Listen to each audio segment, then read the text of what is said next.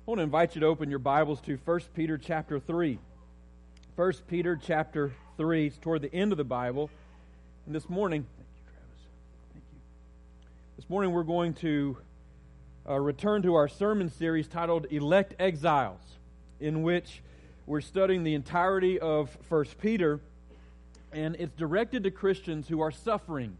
It's directed to Christians who are going to suffer in the coming months and years, and Peter is preparing them for this.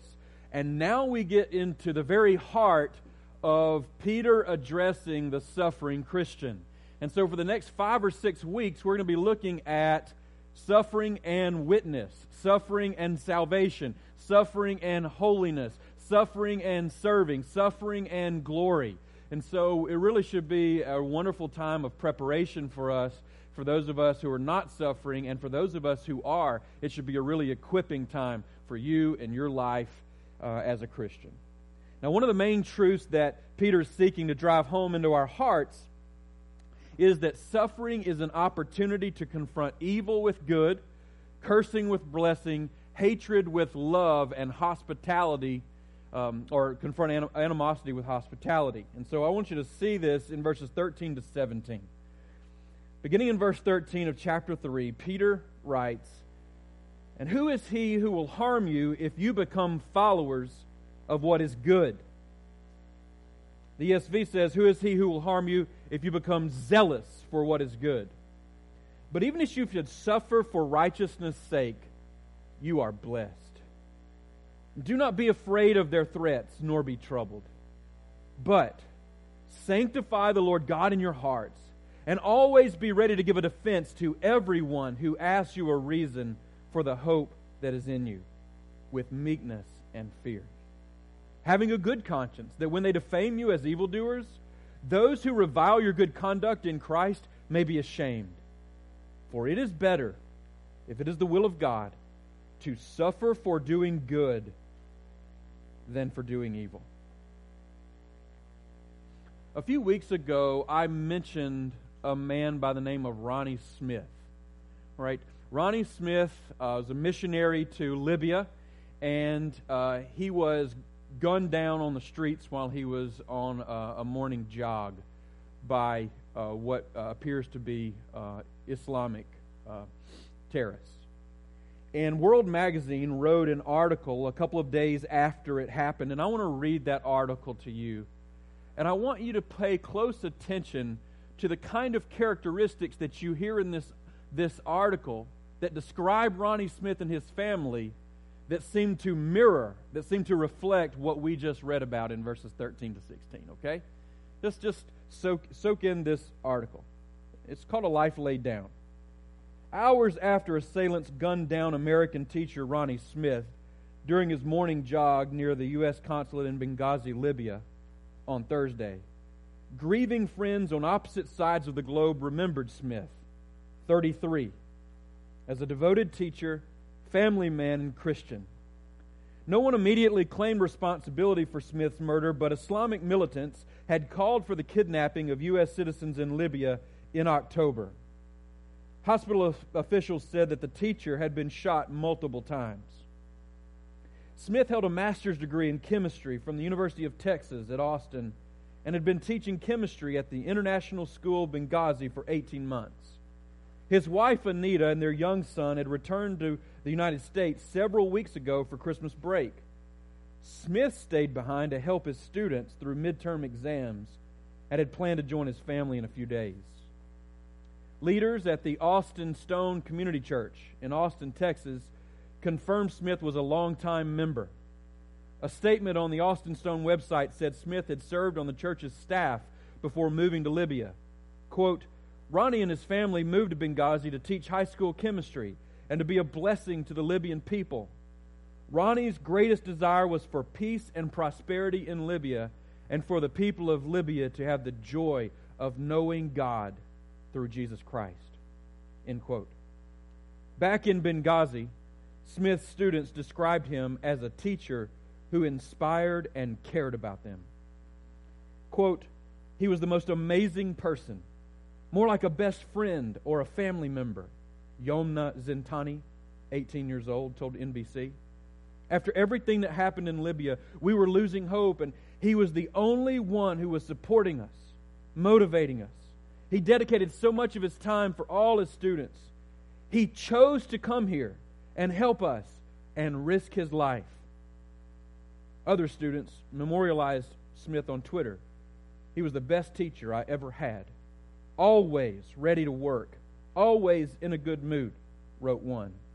Another student tweeted that Smith baked me 2 batches of peanut butter cookies on my birthday and sang happy birthday in Arabic.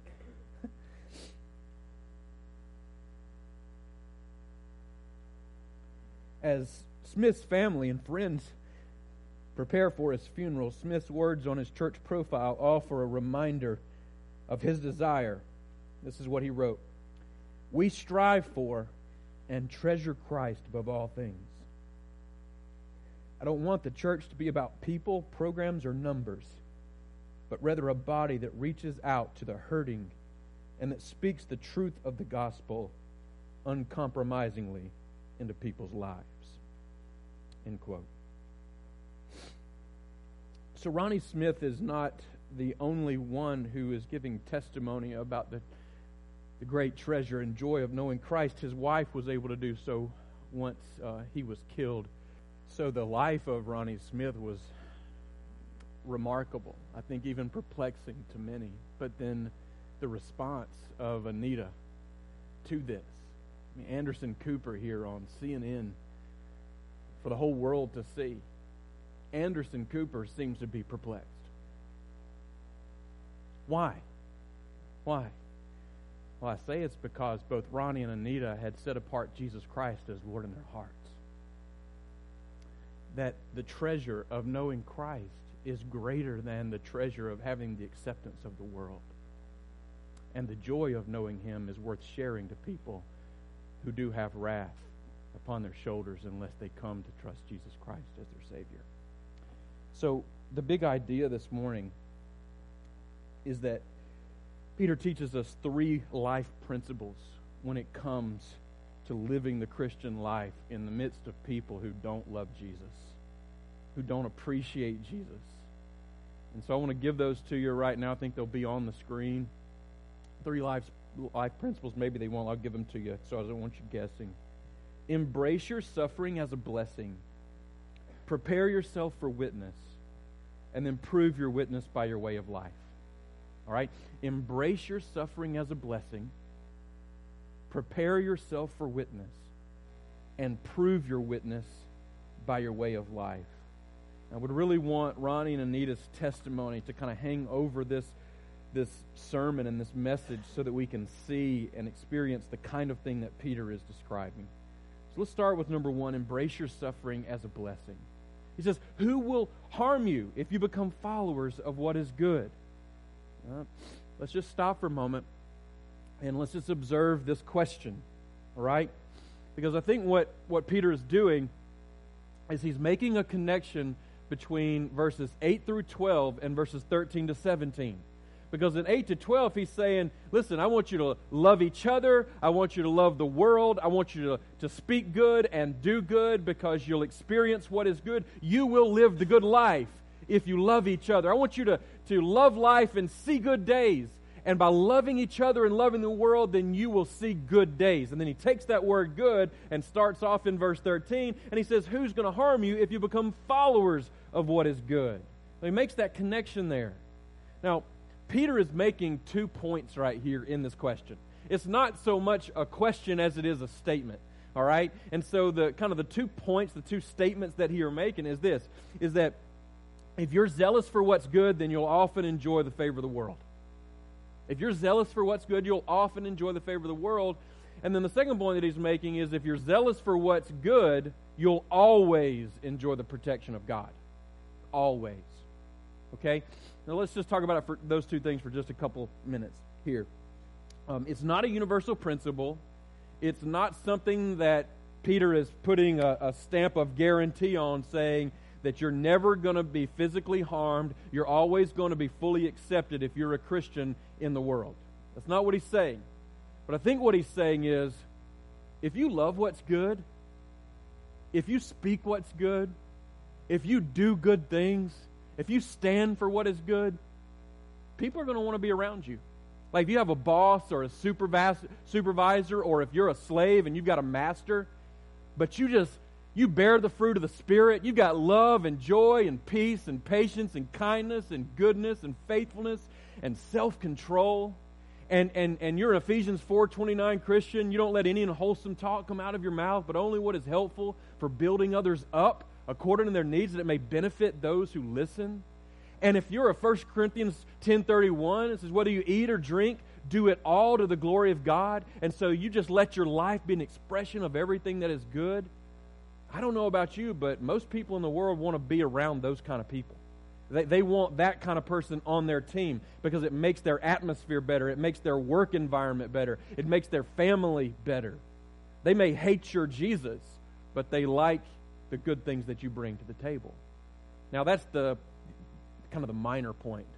The bigger point is the fact that if you're zealous for what's good, then you'll always enjoy the protection of God. You always will. Well, what does that mean? If you would hold your place in 1 Peter, I'd like you to turn back to the Old Testament in Psalm 34. Because Peter has been he's been meditating on Psalm 34 over the last couple of chapters. And this message here, this question is really a reflection of his meditation from Psalm 34. And I just want you to soak this psalm in to get the understanding of where Peter is coming from when he says, who will harm you if you are zealous for what is good? All right, that's a summation of Psalm 34.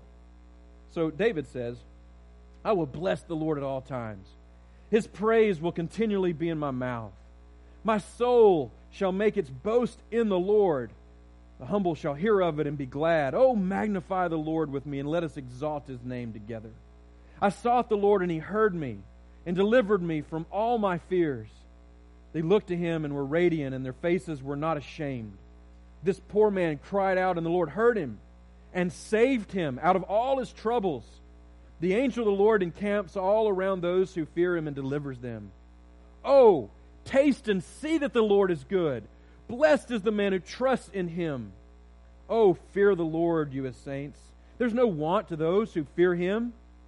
The young lions lack and suffer hunger, but those who seek the Lord shall not lack any good thing. In other words, if you're zealous for what's good, then you'll enjoy the favor of God. Come, children, listen to me. I'll teach you the fear of the Lord. Who's the man who desires life and loves many good days, that he may see good? Y'all recognize that statement right there? Yeah, because he just used it in verses 8 through 12. He says, keep your tongue from evil and your lips from speaking deceit. Depart from evil and do good. Seek peace and pursue it.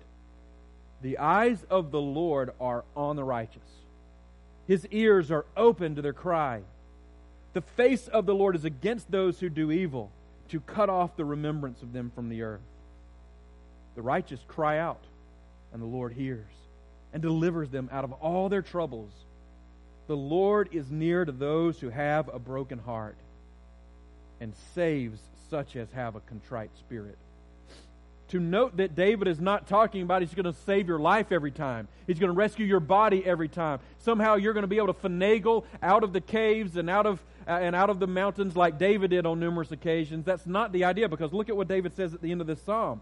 He's talking about ultimate protection. He's talking about spiritual protection. He says, many are the afflictions of the righteous. Afflictions. You're going to be afflicted. You're going to go through suffering. But he says, but the Lord delivers him out of them all. He guards all his bones. Not one of them is broken. Evil shall slay the wicked, and those who hate the righteous shall be condemned. Now they will be condemned. They will suffer eternally. But look at what he says.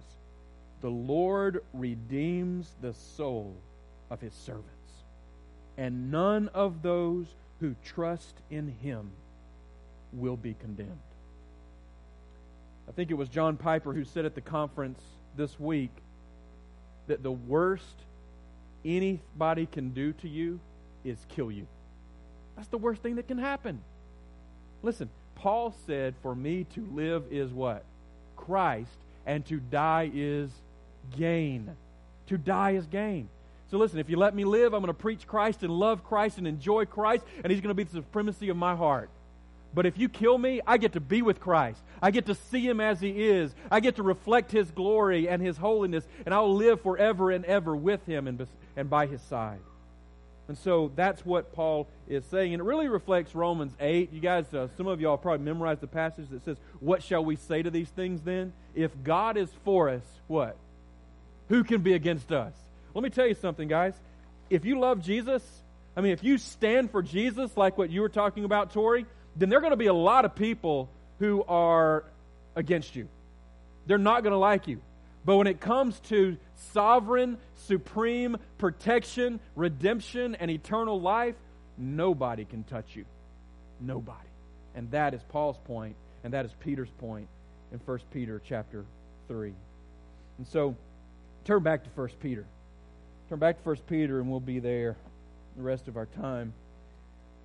As you're turning there, Psalm 118 sums it up really well. It says, the Lord's on my side. I won't fear. What can man do to me? What can man do to me? Listen, it's like, who was it? Shadrach, Meshach, and Abednego. He said, listen, we're not going to bow down and worship your image of gold, Nebuchadnezzar, because we worship the Lord.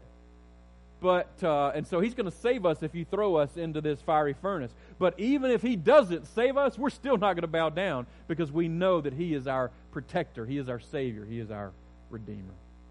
All right, so look back down at chapter 3, verse 13. I need to get there myself.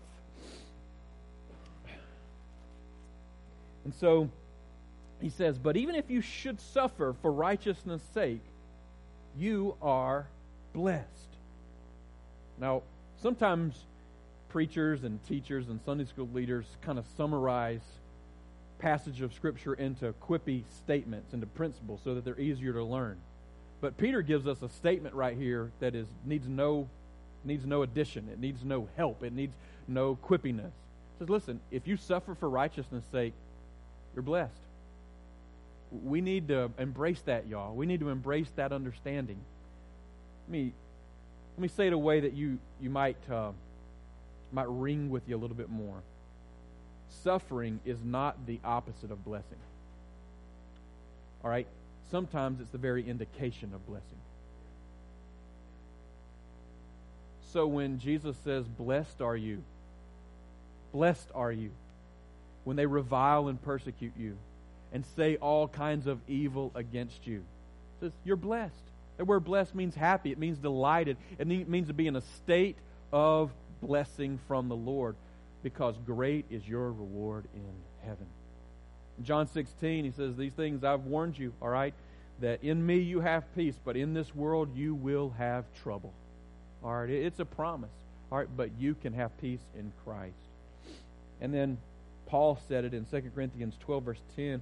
He said, I rejoice in my infirmities and in my weaknesses, all right? Because I want Christ to be magnified in me, all right? I want God's strength to be seen in me. The message of 2 Corinthians is this, is that God's strength is magnified in my weakness. And His strength will be magnified in your weakness if you allow Him to, if you allow it to. So I'm weak, God. I'm suffering. I'm struggling. I'm emotional. I don't know what to do. What God says is, just come to me and let me provide you with the strength, because I'm going to magnify myself a lot better through your weakness than through you asserting your strength. All right, and so I think we want to ask the question, how is suffering for righteousness a blessing? How is it a blessing? And if you're taking notes, I want you to just write the answers down here, because I think it's worth meditating on in the coming days. First of all, it's an honor. It's an honor. You're being counted worthy to participate in the sufferings of Jesus. Paul says in Colossians 1:24 that I rejoice because I can fill up the sufferings of Jesus Christ. In other words, they hated Jesus, and so they persecuted Him and they murdered Him. But it wasn't enough. And so they see the followers of Jesus, and so they persecute us and make us suffer, and it's an honor for us to do so. Listen, do you realize how much of a privilege it is to be able to be seen as a follower of Jesus? To see that we stand for the same things that He stood for, that we live in a kind of way that He lived, and they treat us the same way that they treated Him. That's an honor. That is a privilege. Now, the second The reason that suffering for righteousness is a blessing is because it's an opportunity for evangelism. You have the opportunity to magnify the sufficiency and worth of Jesus Christ. You telling me that that those students that Ronnie Smith had, who were blessed by his love for them, aren't in some way impacted for the gospel by his life and his death? You know, tell me that Anderson Cooper was not visibly impacted by the testimony of Anita Smith, as he seemed to be perplexed by the kind of immediate love that he could have for Ronnie's murderers. It's an opportunity for evangelism. Third, it's an opportunity for edification. You can show your brothers and sisters in Christ that He is in fact sufficient, that He does meet your needs and He does bring you joy in the midst of suffering. Listen, I have been tremendously impacted in my own Christian life by watching my brothers and sisters suffer for Christ. Whether it be suffer physically, suffer emotionally, suffer spiritually, I've been impacted by that. And I think that we all have that opportunity to impact one another. So edification. And then sanctification. All right? Suffering makes you more holy if you allow it to. If you say, you know what, God, I don't like my circumstances. I'm in pain. I don't feel good. I don't like the way people are treating me. All right? However, I would echo what I heard. I think it was someone this week who said, I never knew Jesus was all I needed until Jesus was all I had. You ever felt like in your life where everybody's abandoned you, everyone is against you, you're struggling, and Jesus has been the one who's come in and provided the kind of joy, the kind of peace, the kind of comfort that you needed? Well, that's exactly what suffering can do. And then let me give you one more. Suffering's an opportunity for intimacy with Christ. By intimacy, I mean knowledge, I mean fellowship. Paul says in Philippians 3, verse 10, he says, that I may know Him and the power of His resurrection and the fellowship of His sufferings. There's nothing, Paul would say, that I want more than to know Jesus better and to enjoy a relationship with Him better than what I already do. And he knows that that's going to happen through the fellowship of His sufferings. That's how suffering for righteousness can be a blessing. And I don't think we'll have time to expound much on this last phrase that he makes in verse 13, or he says, and do not be afraid of their threats, nor be troubled. I think one thing that you want to know here is that he's quoting Isaiah 8. Isaiah 8, verses 12 and 13. And what Isaiah was saying is the same thing that Peter is saying, is this, y'all. We have an innate, sinful tendency to fear man more than God. We fear unpopularity among our peers. We fear hatred and animosity among our coworkers. We fear isolation from even family members who don't love Jesus the way that Jesus has gripped our hearts and we love Him. We fear these things. And Peter's saying, don't fear man. Fear God. Have a reverential awe for the majesty of God. Love Him and realize that your identity and your rest and your comfort is all wrapped up Him and not in them. Right? You want to love them and care for them, but you never want to be the recipient of cowering down to their opinion more than God's opinion, and receiving their animosity rather than God's comfort, their hatred rather than God's love. You never do that. Fear God more than man. All right? And so he's saying, embrace your suffering as a blessing. Now, y'all, Redeemer Church of Oxford, Alabama has not begun to experience suffering in the way that Ronnie Smith and Anita have, and the way that a lot of Christians across the world have. But I tell you what, as each day goes by and each page on the calendar flips, I really believe that we will. I'm confident of that. And so Peter would say, prepare yourself for suffering by loving Jesus and delighting in Him and being ready to go when it happens. Okay? All right. So the second principle that I want you to see is prepare yourself for witness. Prepare yourself for witness.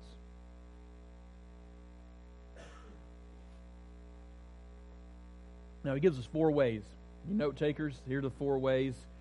He says, prepare your heart, prepare your life, prepare your attitude, and what's the last one that he says? He says, prepare your speech. All right? Prepare your heart, prepare your life, prepare your attitude, and prepare your speech. He first says, sanctify the Lord Christ in your hearts. Sanctify Him. Now, the reality is that first God sanctifies us, right? He makes us more holy. He sets us apart for Himself, and He says, I want you to be separate from the world. I want you to look differently than they do. I want you to sound differently than they do. I want you to reflect the righteous character that I myself have. All right? But then Peter turns it around and he says, I want you to sanctify the Lord. And he's not saying, I want you to make the Lord more holy. I want you to separate the Lord more. No. He's saying, I want you to recognize Jesus' supremacy, and I want you to set aside His supremacy in your heart as the master and king of the universe that He really is. All right? And so that's what he's essentially saying. Now, how do you do that? You pray to Him. You meditate on His character and His ways. You begin to look at Him in the Scriptures. You begin to confess your sin before Him. You begin to find your delight in Him. You begin to turn away from the worldly pleasures that bring you comfort and peace and identity, and you say, I want my comfort and peace and identity to be found in You, Jesus. I want to sanctify You fully in my heart. Now, if we've got those pictures, if you could put the first picture up, Isaiah, if you've got access to that.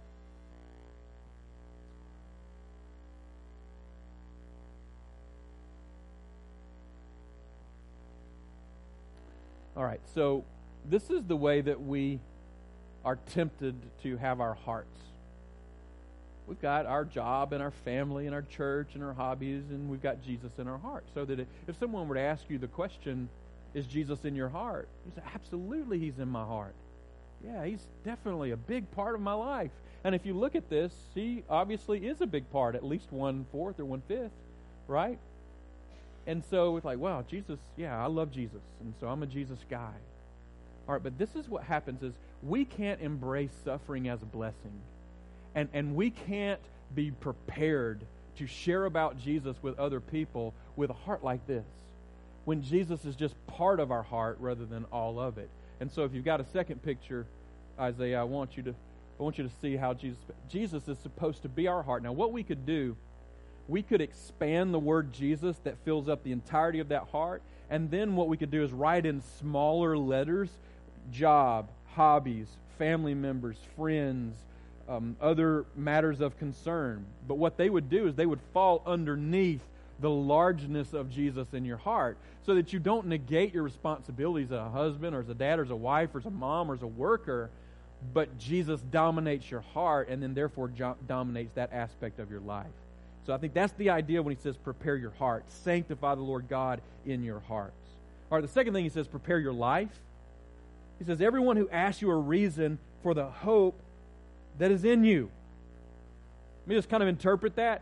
You are to live such a life of robust faith in Jesus Christ.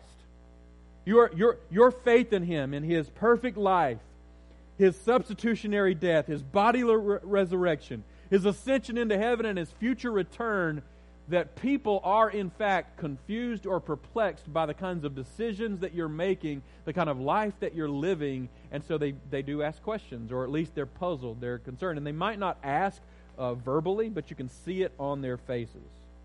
Right? So, I do want to say this. Non-Christians aren't exactly going to come up to you and say, so Mark, I want you to explain to me this hope that you have within you. I'm going to be honest, I've never had anybody actually ask me that particular question. I haven't. But I have had people be perplexed.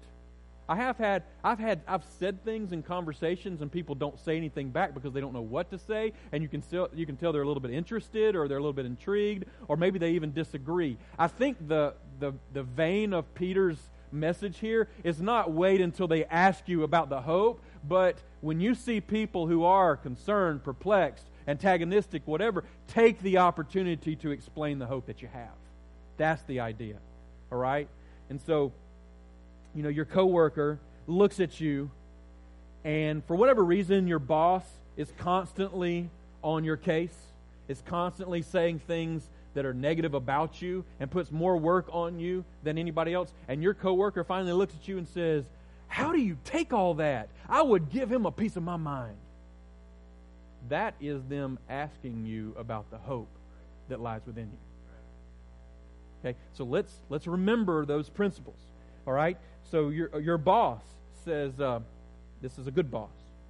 I just don't understand how you can deal with your sickness. How do you deal with the constant sickness of your children so that you can come to work and have this happy face and put in your time when all this is going on in your life? That's your boss asking you about the hope that lies within you. And we could give a myriad of different examples, but we need to understand that so we're ready to embrace it. So we need to live a life of hope. We need to put ourselves out there and be vulnerable before people. Prepare your attitude. Look at your attitude. He gives you kind of two characteristics of your attitude. It says, with meekness and fear, you are to be able to give an answer for the hope that lies within you. This word meekness, it means gentleness, humility, courtesy, considerateness. All right, that's the idea. Humility of life, this is a principle. Humility of life is just as important as boldness in speech. So if you're saying, hey, I'm an evangelist. I preach the gospel. I love the gospel. I'll preach it to that door over there. All right? But if you preach it in a way that is antagonistic, that is arrogant, that is proud, that is unloving, Peter would say, you're not doing what I'm instructing you to do. Love people with a humility. And then he says, do it with fear. All right? Now, there are multiple interpretations of what this fear means. Some people say it's having a fear of man. Some people say it's having a fear of God. I think it has more to do with a reverence for the situation that you're in. So your boss talks to you, your coworker talks to you, your cousin talks to you at a family gathering and has asked you one of those questions that we talked about. What Peter wants you to do is understand the seriousness of the situation you're in right now. You don't blow it off as just another conversation. You don't think, oh yeah, I'm a Christian, that's just what we do. But you understand that this might be the most important conversation that the person you're talking to will ever have in their whole life. There is a reverence for that. There is a fear in that. There is a respect for that kind of conversation. So we've got to prepare our attitude for it. And then finally, one of the fourth things he says, you've got to prepare your speech. Prepare your speech. It says, always be prepared to give a defense. And y'all, this is a passage that evangelists and apologists for the faith use to launch into how you're to give a defense for the gospel, how you're to give a speech for the gospel or for the reality of God. And I think it would be worth us spending a Sunday just on that phrase alone. But essentially, he is saying, be ready to give a defense for the gospel of Jesus Christ. It's a speech. He's not saying, if somebody asks you, hey, what about that hope that lies within you? He's not saying then you're supposed to just say, well, it's Jesus.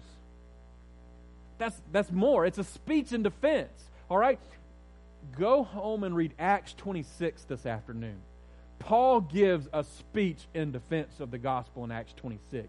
And what he does is he weaves God's truth from the Old Testament and the reality of the gospel in the New Testament and his own personal experience of not being a Christian and then being a Christian all into the speech of defense, so that at the end of the speech, King Agrippa says, you're about to convince me to be a Christian, Paul. The king. And so we need to prepare ourselves to be able to give a defense for the gospel. And listen, it's not easy. If you've never shared the gospel with somebody, it's because for a lot of different reasons. But what God would say and what Peter would say is just work on your preparation. Begin to memorize passages in the Bible that are clearly gospel passages. Memorize passages about God, about man, about Jesus, and about salvation. You don't need a ton. You don't need 50. Maybe just 2 or 3 from each, so that you can navigate a conversation about the 4 main aspects of the gospel of Jesus Christ. We can talk on and on about that today. But the reality is we got to prepare our speech to be able to give a defense for the hope that lies within us. Finally today, I want to give you the last one. Prove your witness by your way of life. Prove your witness by your way of life. He says, having a good conscience. Then when they defame you as evildoers, those who revile your good conduct in Christ may be ashamed. For it is better, if it is the will of God, to suffer for doing good than for doing evil. Let me just say this. He's saying that you're going to have a good conscience because you have good conduct before unbelievers. That's the idea. Because, there's nothing as hardly, no, there may be some things, but there are hardly anything more joyful and more precious to know that you have represented Jesus Christ well before a world who hates him. It gives you a clearance. It gives you the ability to go to bed at night knowing that I represented Jesus well today. Now, at the same time, for me personally, there's nothing more plaguing in my life than to know that I misrepresented my Savior before a world that has the wrath of God upon their shoulders. That somehow I directed them away from Jesus rather than to Him. And Peter is calling us right here in this passage. He said, I want you to have a good conscience. I want you to have a clear conscience. I want you to be able to go to bed at night and lay your head down on your pillow because you have represented Christ well. Now, what Peter would also say is, if you don't represent Him well, you've been ugly to your sister, or you've said something really bad to your boss, there is forgiveness to be had in Jesus Christ. There is hope to be found in that if you confess your sins, He is faithful and just to forgive you of your sins. And then you know what? You want to what else is more powerful? Going back to your sister, going back to your boss and say, I just want you to know I blew it. And I hate what I did. But I've received forgiveness in Jesus. And I have committed myself to treat you better, to love you better.